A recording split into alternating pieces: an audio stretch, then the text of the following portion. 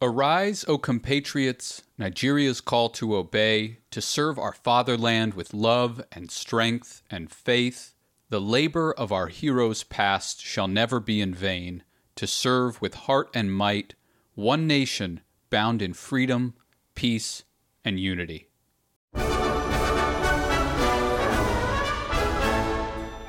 Welcome to the Anthemist podcast, a slightly irreverent exploration of the stories and histories behind national anthems and the songs which define nations.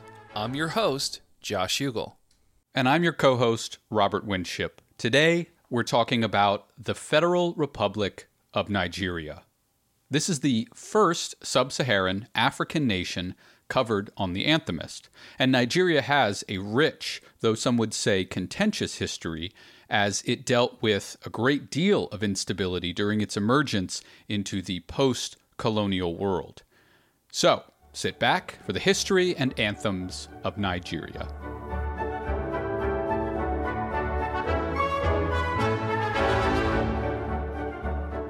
The earliest historical record of human settlement in the land now known as Nigeria goes all the way back to roughly 9,000 BC, which is an acceptable time period even to young Earth creationists.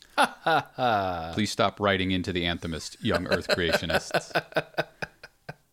Nigeria has a long pre-colonial history represented in 12 separate and distinct kingdoms, and you can draw a direct line from many of these early kingdoms to the modern-day regions and ethnic groups within the country. And we won't cover each of those groups here, but do encourage you to read more if and as you are interested. So it feels relevant as we dive into some very current conflicts and cultural struggles later on to sort of set the stage for how long a lot of these really complex issues have been going on.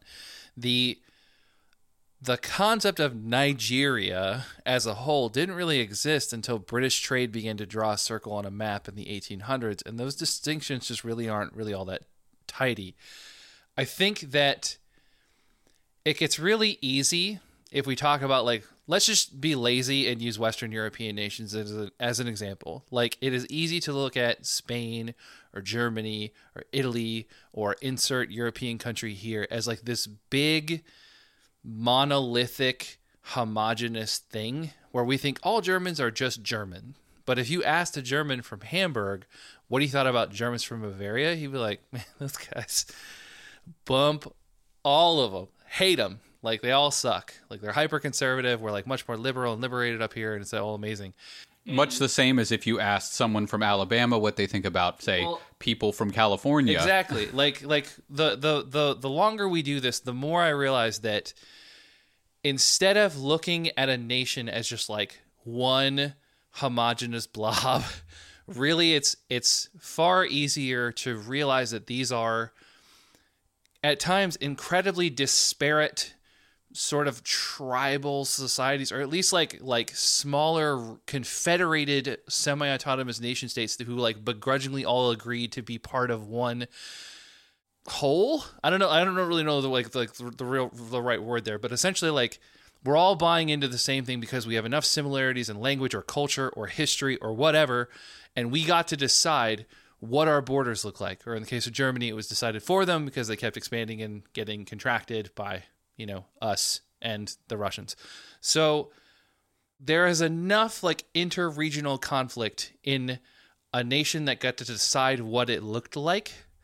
Imagine how much more contentious it would be if some white dude from the UK or France or the Netherlands or Belgium or whomever, wherever, decided that for you, irrespective of intersectarian rivalries or tribal issues or just, the fundamental different value systems.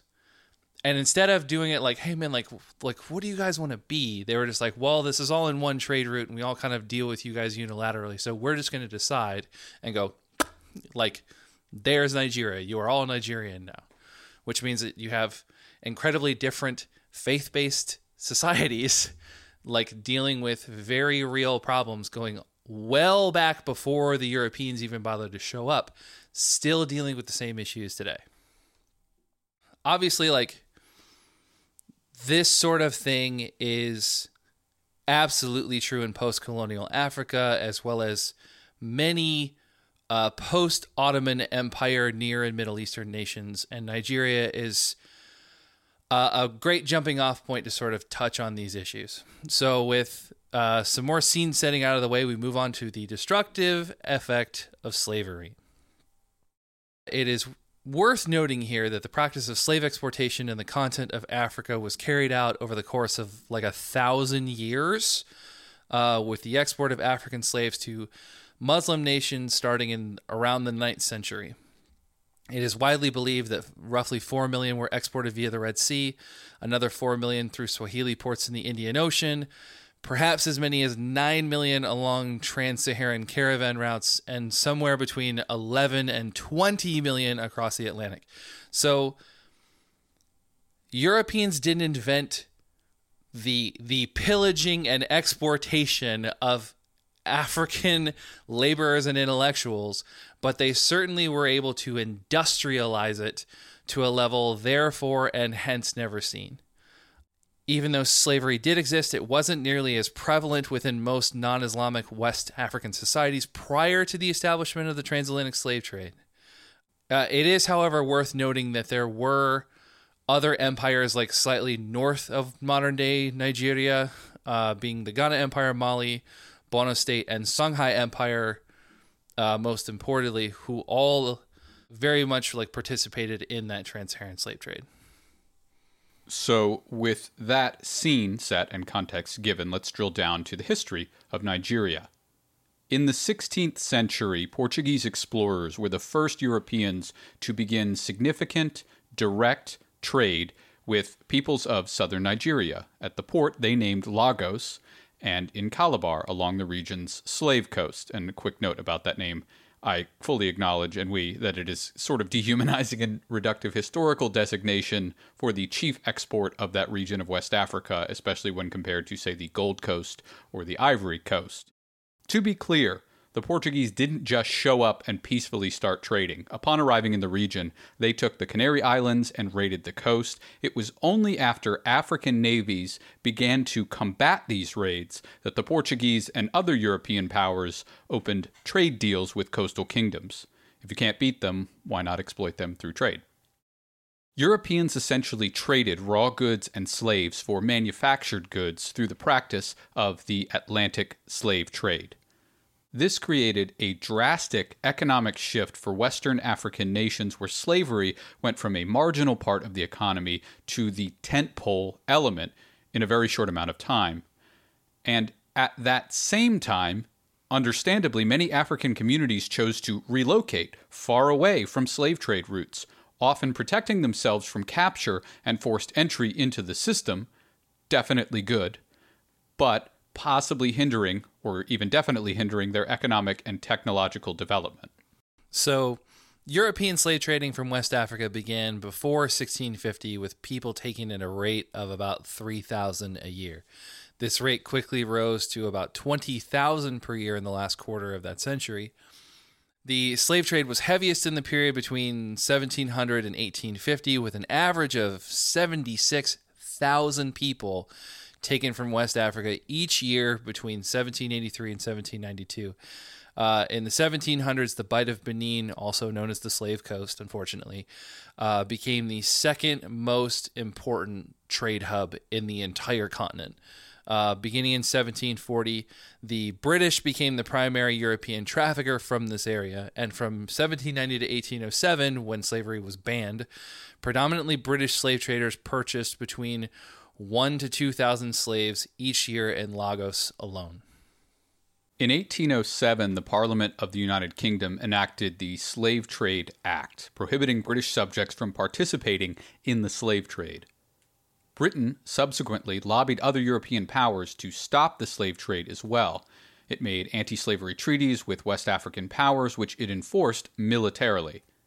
Some of the treaties contain prohibitions on diplomacy conducted without British permission or other promises to abide by British rule. This scenario provided an opportunity for naval expeditions and reconnaissance throughout the region. When we come back from a break, we will discuss Nigeria's designation as a crown colony.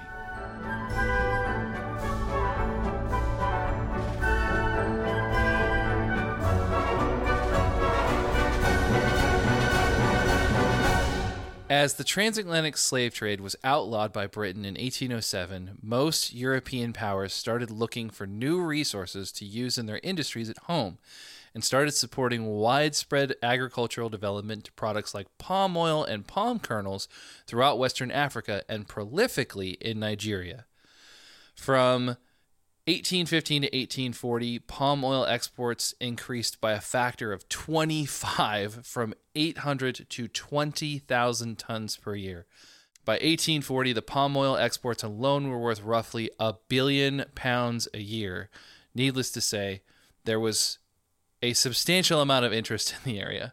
In 1851, Britain, who had been policing the coast against smugglers trying to illegally continue the black market slave trade, bombarded Lagos and helped to depose the slave trade-friendly king Oba Kosoko, installing the more amenable Oba Akitoye, and signed the treaty between Great Britain and Lagos on January 1st, 1852. Britain then ultimately annexed Lagos as a crown colony in August of 1861 with the Lagos Treaty of Cession. Over the course of the later 1800s, British merchants began exploring further down the Niger River, establishing new trade routes and production. In the 1870s, George Tobman Goldie began the process of amalgamating trade organizations into the United African Company, which later became the National African Company and finally the Royal Niger Company. Over time, the company signed treaties with leaders of the Sokoto, Gwandu, and Nupe kingdoms, which granted it extremely broad sovereign powers. Officials of the Sokoto Caliphate didn't exactly see it that way and were more than a little confused with the outcome. From their perspective, the British were granted only trade rights, which didn't specifically prevent similar arrangements with the Germans and the French, and certainly did not surrender sovereignty to an export company. For example, one 1885 treaty read, quote, "We, the undersigned kings and chiefs, with the view to the bettering of the condition of our country and people, do this day cede to the National African Company their heirs and assigns forever the whole of our territory."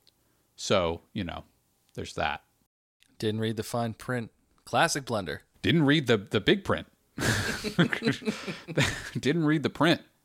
The company considered itself the sole legitimate government of the area with executive, legislative, and judicial powers, but accepted that local kings could act as partners in governance and trade. Very noble of them. Between 1892 and 1900, Britain began a more intentional campaign of forcibly compelling the remaining tribal kingdoms in the region to sign more explicit and restrictive treaties, essentially ceding over sovereignty and adding themselves to the growing Lagos Crown Protectorate, with the end goal of transferring the whole region into a proper colony of the crown. So just think about that for a second. That's like saying that the Coca-Cola company is like, well, George is ours now because they like Coke down here. Or that Amazon essentially dictates housing prices in Seattle. Or, all of soon to be Northern Arlington. Virginia. Yeah. These sons of bitches. So hard to believe. In 1914, the area was formally united as the colony and protectorate of Nigeria. The Royal Niger Company was paid £865,000, which, adjusted for inflation, is just over 100 million British pounds in compensation for the loss of its territory, and that region became the Northern Nigeria Protectorate. The company, of course, couldn't have been that bothered, however, as they continued to have a de facto monopoly over all commerce in Nigeria and carried on as a private entity. Again, that's like saying Amazon doesn't own the land anymore, but they still have sole right of ownership. We can extract all potential wealth in terms of exports and trade. Oh my gosh. I just feel physically ill just reading this. Administratively, Nigeria remained divided into the northern and southern provinces and the original Lagos colony, Western education and economic development happened faster in the South than in the North, with consequences felt in Nigeria's political life basically ever since. So finally, after the break, we will discuss Nigerian independence and the first national anthem.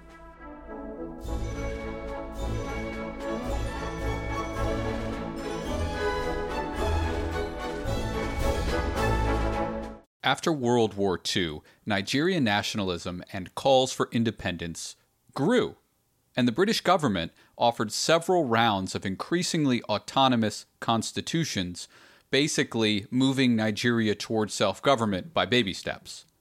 On October 1st, 1954, the colony became the Autonomous Federation of Nigeria. On October 27, 1958, Britain agreed that Nigeria would become an independent state 1 year later on the 1st of October, 1960. The fledgling Nigerian government released a constitution that provided for a parliamentary government and a substantial amount of self-government for the country's 3 regions. They also put forth the first national anthem titled, "Nigeria, We Hail Thee."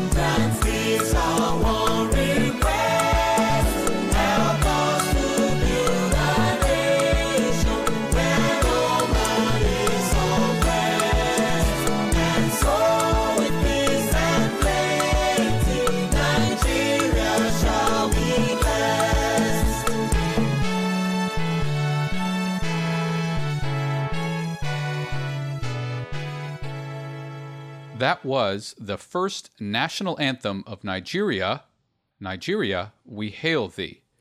Josh, would you do us the honor of reading the lyrics to that? Certainly. Nigeria, we hail thee, our own dear native land. Though tribe and tongue may differ, in brotherhood we stand. Nigerians all, and proud to serve our sovereign motherland. Our flag shall be a symbol that truth and justice reign, in peace or battle honored, and this we count as gain, to hand unto our children a banner without stain. O God of all creation, grant this our one request.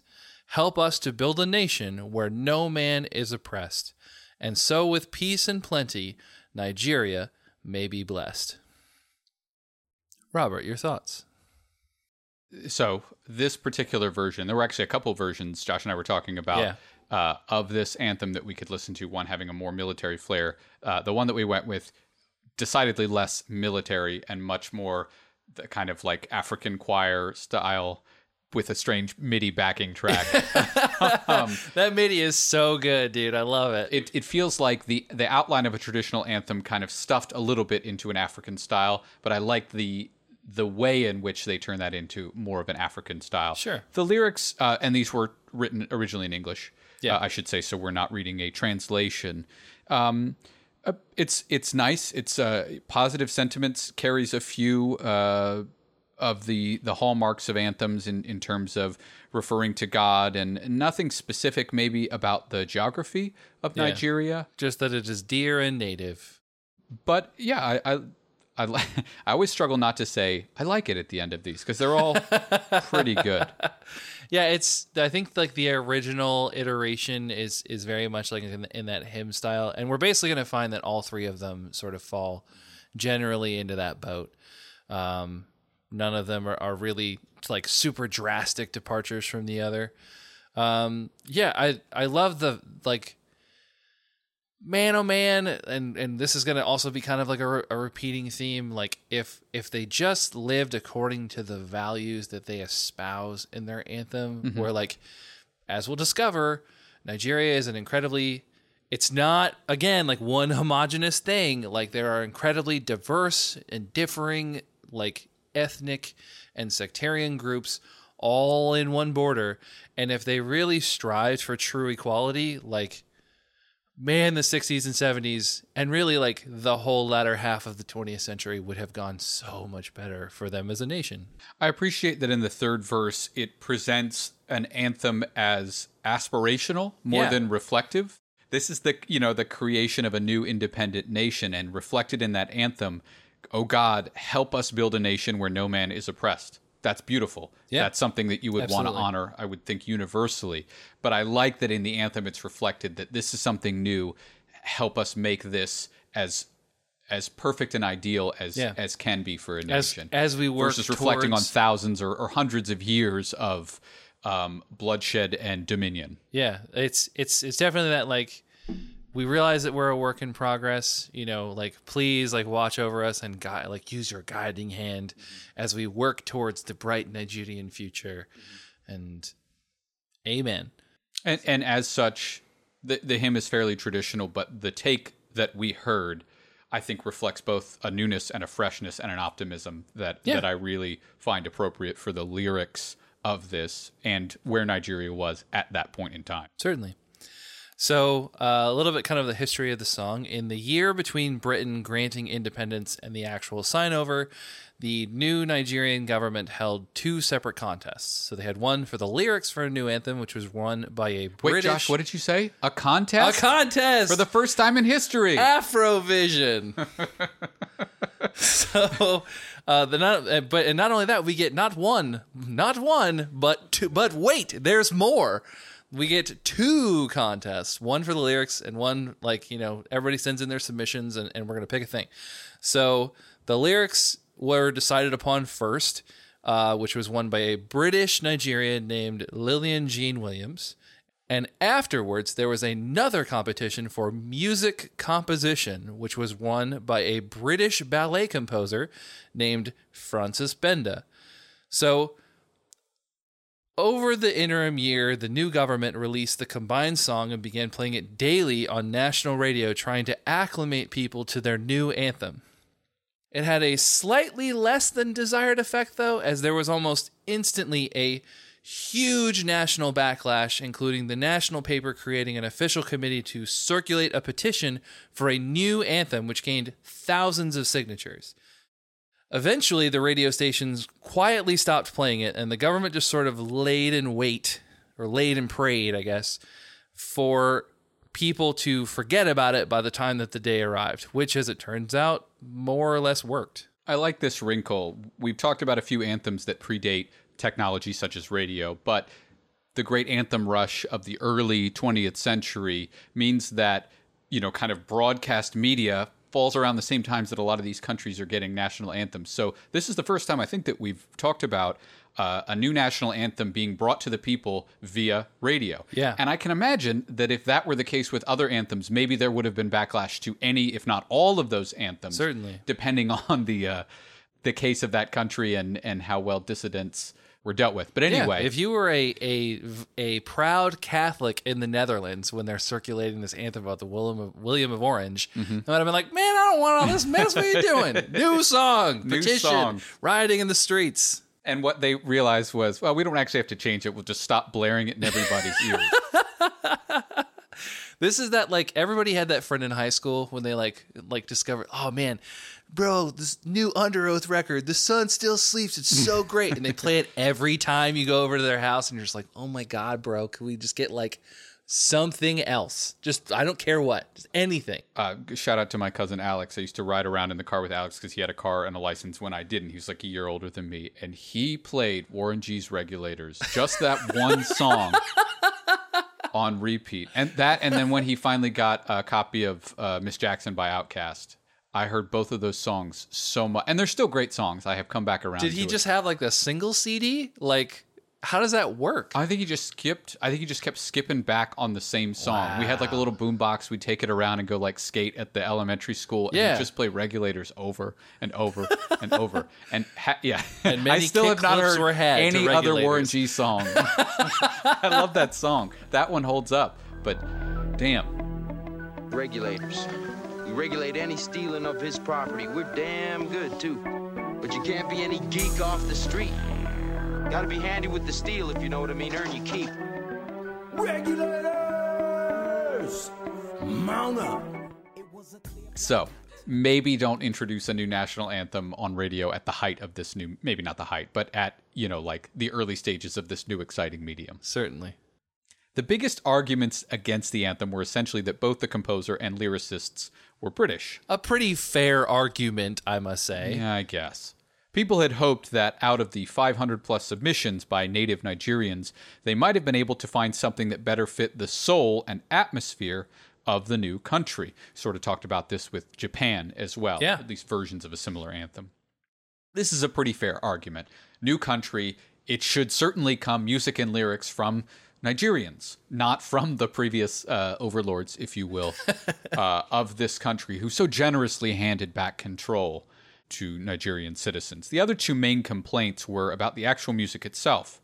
A group of Nigerian musicians set out to prove that the music was actually plagiarized, at least in part, from a British hymn.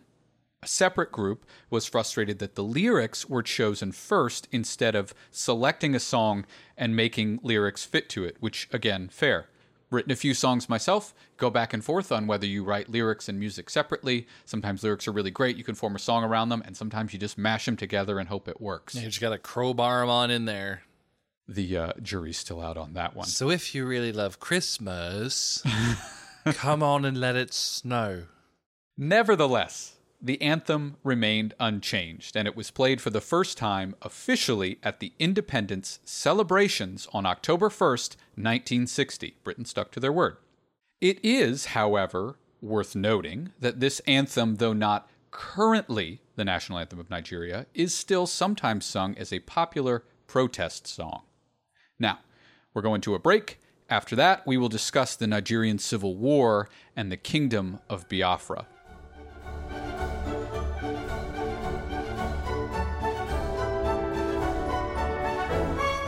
So right from the start of their independence, the cultural and political differences among the country's major ethnic groups, the Hausa Fulani, which occupied the northern provinces, the Igbo, which occupied the east, and the Yoruba, the westerners, led to nearly immediate unrest. In 1963, the nation established a federal republic with Nnamdi Azikiwe as its first president. When elections were held in 1965, the Nigerian National Democratic Party came to power in Nigeria's western region.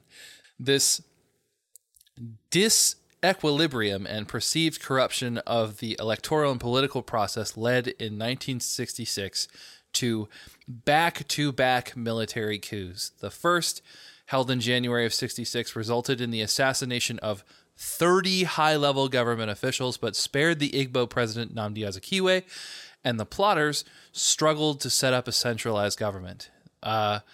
Quickly, this was followed by a counter-coup in July by another military faction, which resulted in the death of 30,000 Igbo in the northern provinces. January of 1967 saw the signing of the Aburi Accords between the military junta and the political leaders of each region, which called for a more decentralized union of the disparate regions, which the Northerners were against. Upon their return, the national government unilaterally declared the creation of several new states, including some that gerrymandered the Igbos in Biafra, and basically, that was the last straw. In May of 1967, the governor of the Eastern Province, Lieutenant Colonel Emeka Ojukwu, declared the region independent from the Federation as a state called the Republic of Biafra, under his leadership. He claimed that there was no way that the Igbo people of the East could coexist without the northern-dominated federal government. And with that, we will play the second of our anthems, and this is specifically the Biafran national anthem.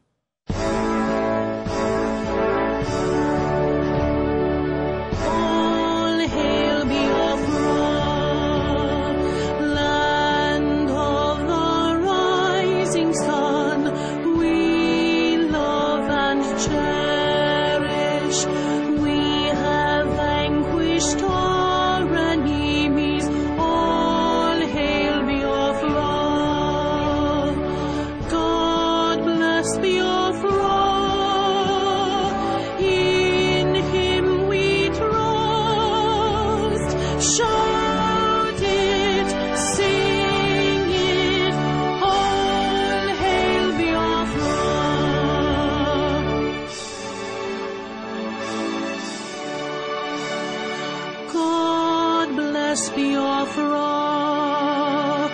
we have emerged triumphant from all our foes.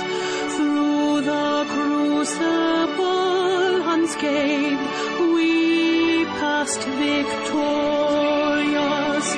Our trumpets pealing the glorious song. Play it, sing it, all hail Biafra.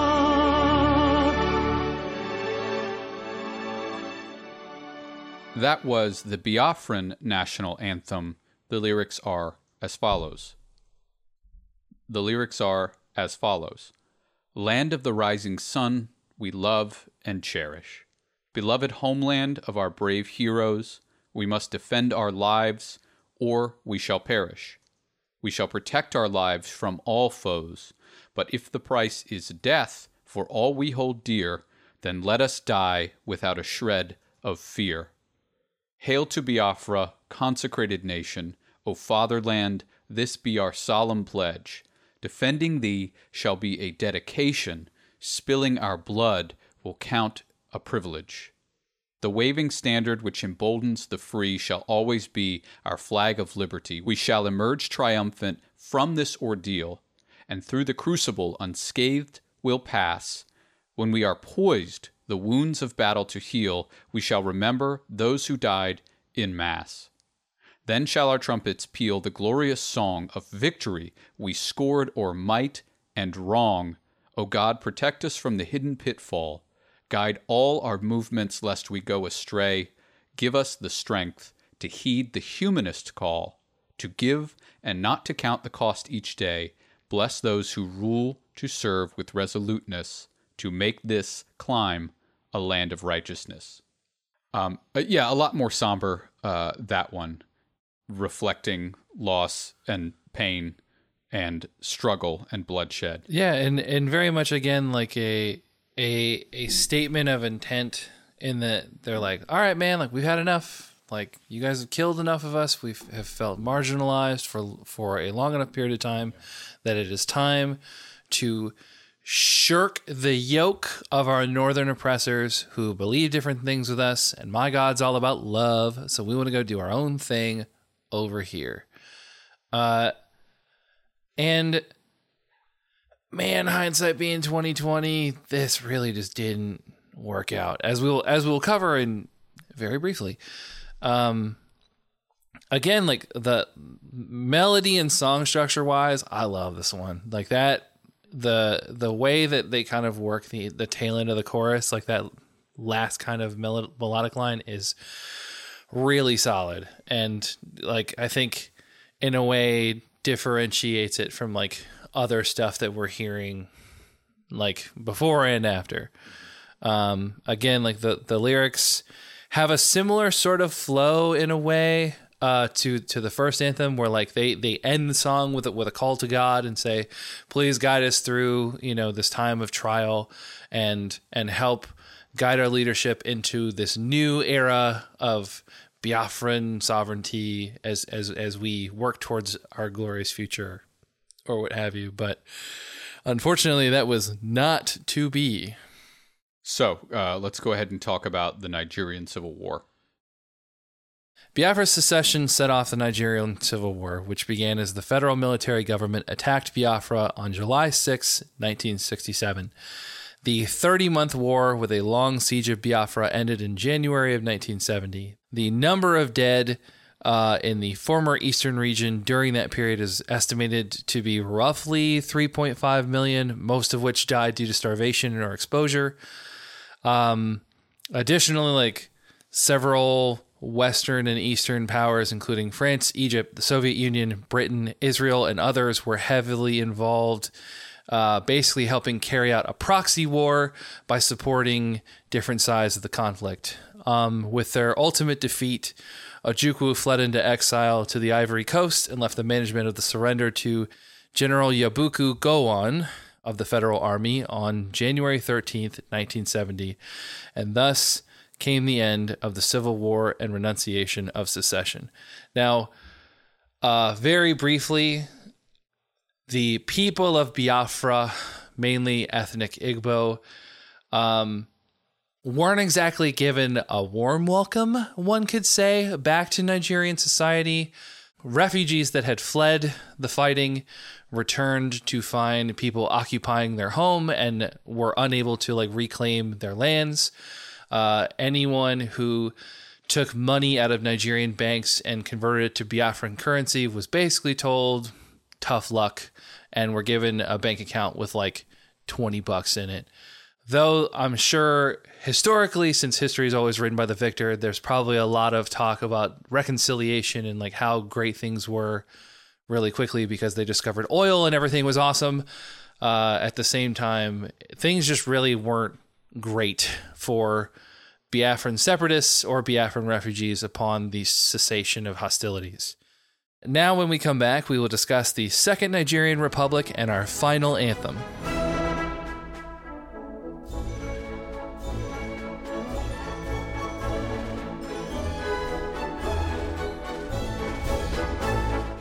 Nigeria bounced back economically rather quickly from the Civil War due to the discovery of large offshore oil reserves in 1970 and its resulting economic boom. The organization of the country was broken up further from 4 regions to 12 states, then to 19 states by 1976. That same year, the military head of state was assassinated and his replacement set a timetable for a return to civilian rule in September 1979. A new constitution was drafted in 1977, which was published a year later, and in a widely monitored election, Alhaji Shehu Shagari was elected president of the Second Republic. And, with a new constitution, we have a new national anthem. This is our final and current national anthem of Nigeria, Arise, O Compatriots. Arise, O compatriots, Nigeria's come again to serve our fatherland with love and strength and faith. The labor of our heroes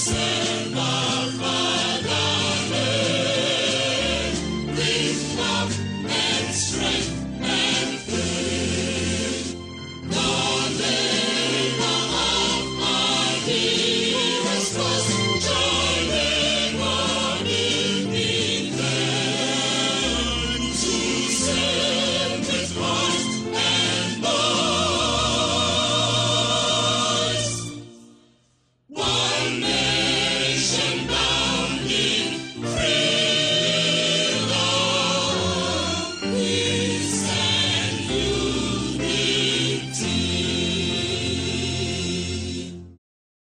That was Arise, O Compatriots, the current national anthem of Nigeria. Josh, take the lyrics.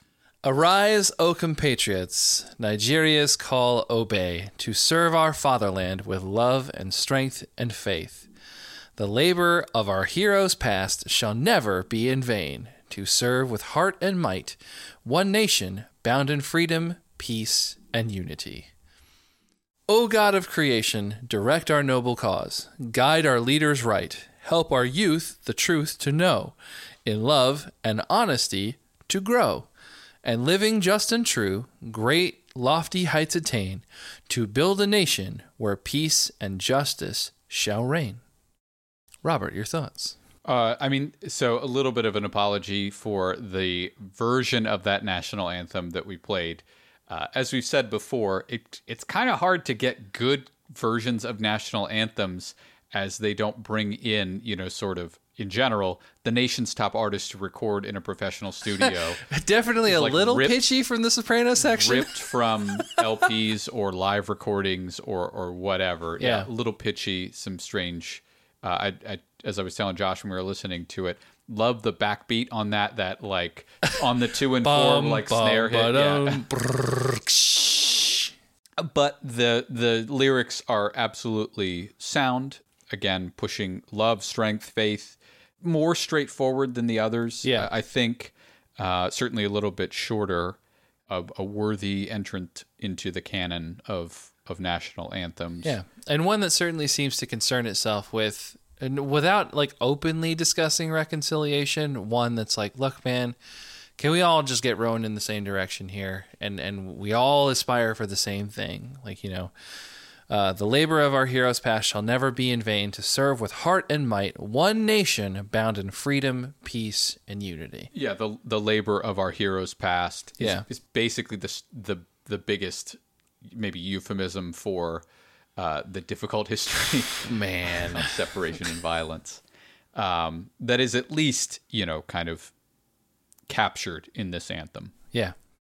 So information on this anthem is unfortunately pretty sparse, but we know the lyrics are the result of yet another national contest. Again, like thousands of proud nationalistic Nigerians sent in their submissions, and they basically took the 5 best entries and sort of amalgamated all of it together to create the anthem as it stands now. Writing by committee, always the best. Oh, man. Like, we all know that everybody's represented because we gave everybody a shot. And beyond that, the lyrics themselves, when typically performed, they usually only do the first verse, and the second verse is actually considered a national prayer. The words were then later put to music by the Nigerian police band conductor Benedict E. Odiase, and that's pretty much all we know. The Second Republic itself, unfortunately, fared even worse than the first. The next series of elections were marred by violence and voter fraud, and the military took over the government in 1983 and took a third shot at a democratically elected government in 1990, which was immediately thrown into turmoil when the sitting head of state annulled the election, and this meant that the third constitution drafted in 1990 was also not implemented. So finally, in 1999, Nigeria was able to transition from 16 years of consecutive military rule as they entered the period of the Fourth Republic. Which brings us to modern day. Nigeria is still a work in progress, currently dealing with widespread oil piracy through dangerous and illegal tapping of oil pipelines, and also helping to lead the fight against Boko Haram in the northern region of their nation, as well as Cameroon, Chad, and Niger. Additionally, over the past 20 years, Nigeria has seen the emergence of the Movement for Actualization of the Sovereign State of Biafra, a nonviolent Biafran nationalist movement, which has seen several protests and clashes as the movement gains traction among the Igbo. On the bright side, modern Nigeria is considered the strongest economy in Africa and the 27th largest in the world. They're at the forefront of tech, a major hub of manufacturing, and have a pretty healthy middle class. The short version is that over the last 20 years, the GDP per capita has basically tripled, so they're doing something right. This is still very much an ongoing story, and obviously the political landscape will continue to evolve over time, as with all countries, and indeed the world. But you could put a sign here that reads, Nigeria, we're doing pretty well.